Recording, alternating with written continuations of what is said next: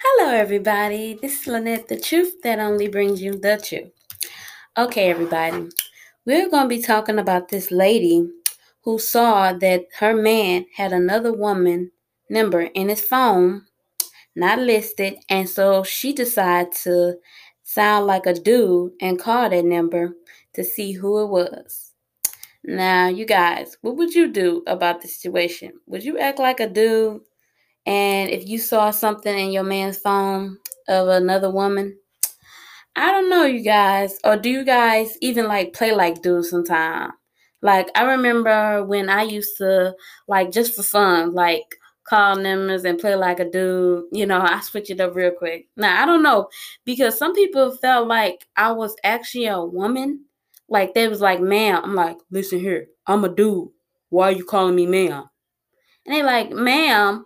So I don't know if it still sounded like I don't know, a woman or something like that. But it used to be so fun doing that. But on this situation, I think she should have. I thought that was a very good idea.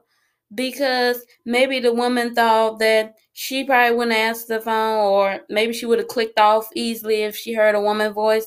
So she decided to stay on the phone to find out who this woman was and if her man was cheating on her. And I think this is a very good idea. You ladies, let me know you guys' opinion on this situation.